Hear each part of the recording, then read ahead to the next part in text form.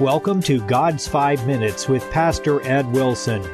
Reach him at gods5minutes@gmail.com.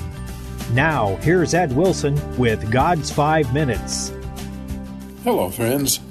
Mark 1:14 reads, "Now after that John was put into prison, Jesus came into Galilee, preaching the gospel of the kingdom and saying, The time is fulfilled and the kingdom of God is at hand. Repent ye and believe the gospel."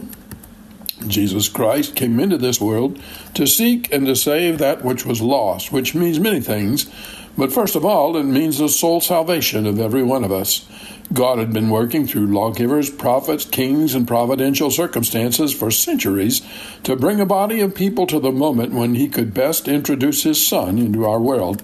As a climactic part of that effort, he sent John the Baptist, ahead of Christ, to function as the Old Testament's greatest reformer. The prophet Elijah had done in bringing the Israelite nation into the closest proximity to himself they would accept. The Baptist message was simple: repent, for the kingdom of heaven is at hand. While no doubt it was laced with vivid descriptions of the sins into which wayward Israelites had drifted, it was not the profound lessons of Jesus' later Sermon on the Mount and other deeper teachings. But you see, there's a continuity in God's workings. They are like the timer on a washing machine. When a load of laundry is put in, the timer started, the machine begins by running in water, up to a certain point. Then there are some clicks and whirs, things start to happen. We next hear the swishing as the agitator jerks the clothing back and forth. But that's not the finish stage. Soon there are some more clicks and clacks, and the tub begins to spin wildly. In just that way, God has his great timetable set on this world. He never is off by so much as a second, and when the right moment has arrived, things begin to change. So Jesus worked as a carpenter 30 years until his time was come, and then changes came. When John was put into prison, thus ending his ministry, our Lord immediately stepped into the now empty harness and began to preach the exact same thing. The time is fulfilled and the kingdom of God is at hand. Repent ye and believe the gospel.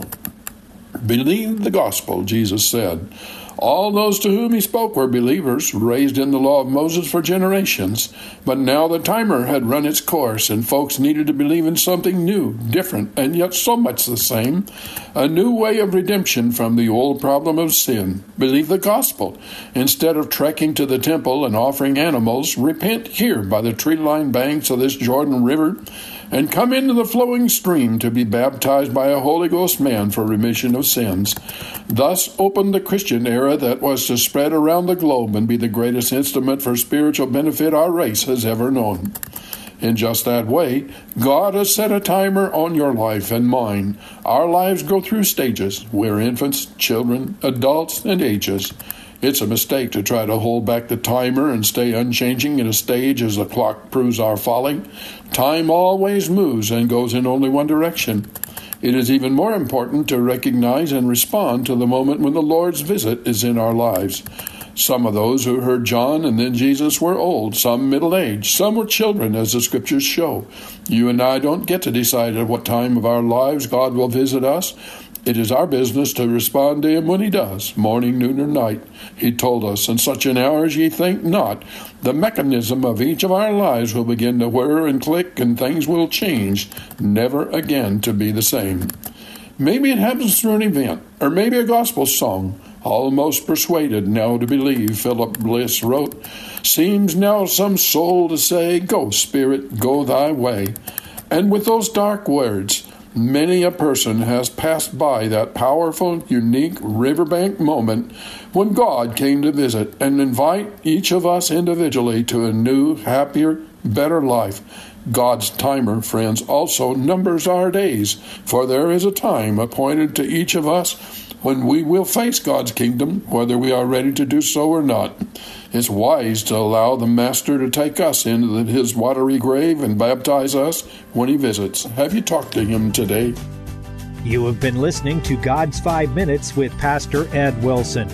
Reach him by email at godsfive-minutes@gmail.com. Tune in next time to hear more encouraging thoughts from God's Word on God's 5 Minutes with Pastor Ed Wilson.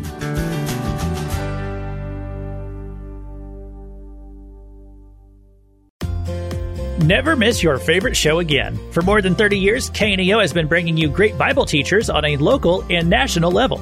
And now, we've made it easier than ever to hear from these great men and women of God. KNEO's entire lineup is now available to listen anytime, anywhere, through our website. Go to kneo.org/podcast to see all the options. You can search for programs alphabetically, or you can select individual categories like culture, kids, leadership, or music. We even have a category just for locally produced programs, so you can hear from pastors and spiritual leaders located right here in the 4-state area. And all these resources are absolutely free. KNEO's mission is to get God's Word in front of you, and this is one of the ways we do it. Give it a try today. Go to kneo.org and click on the podcast tab to get started.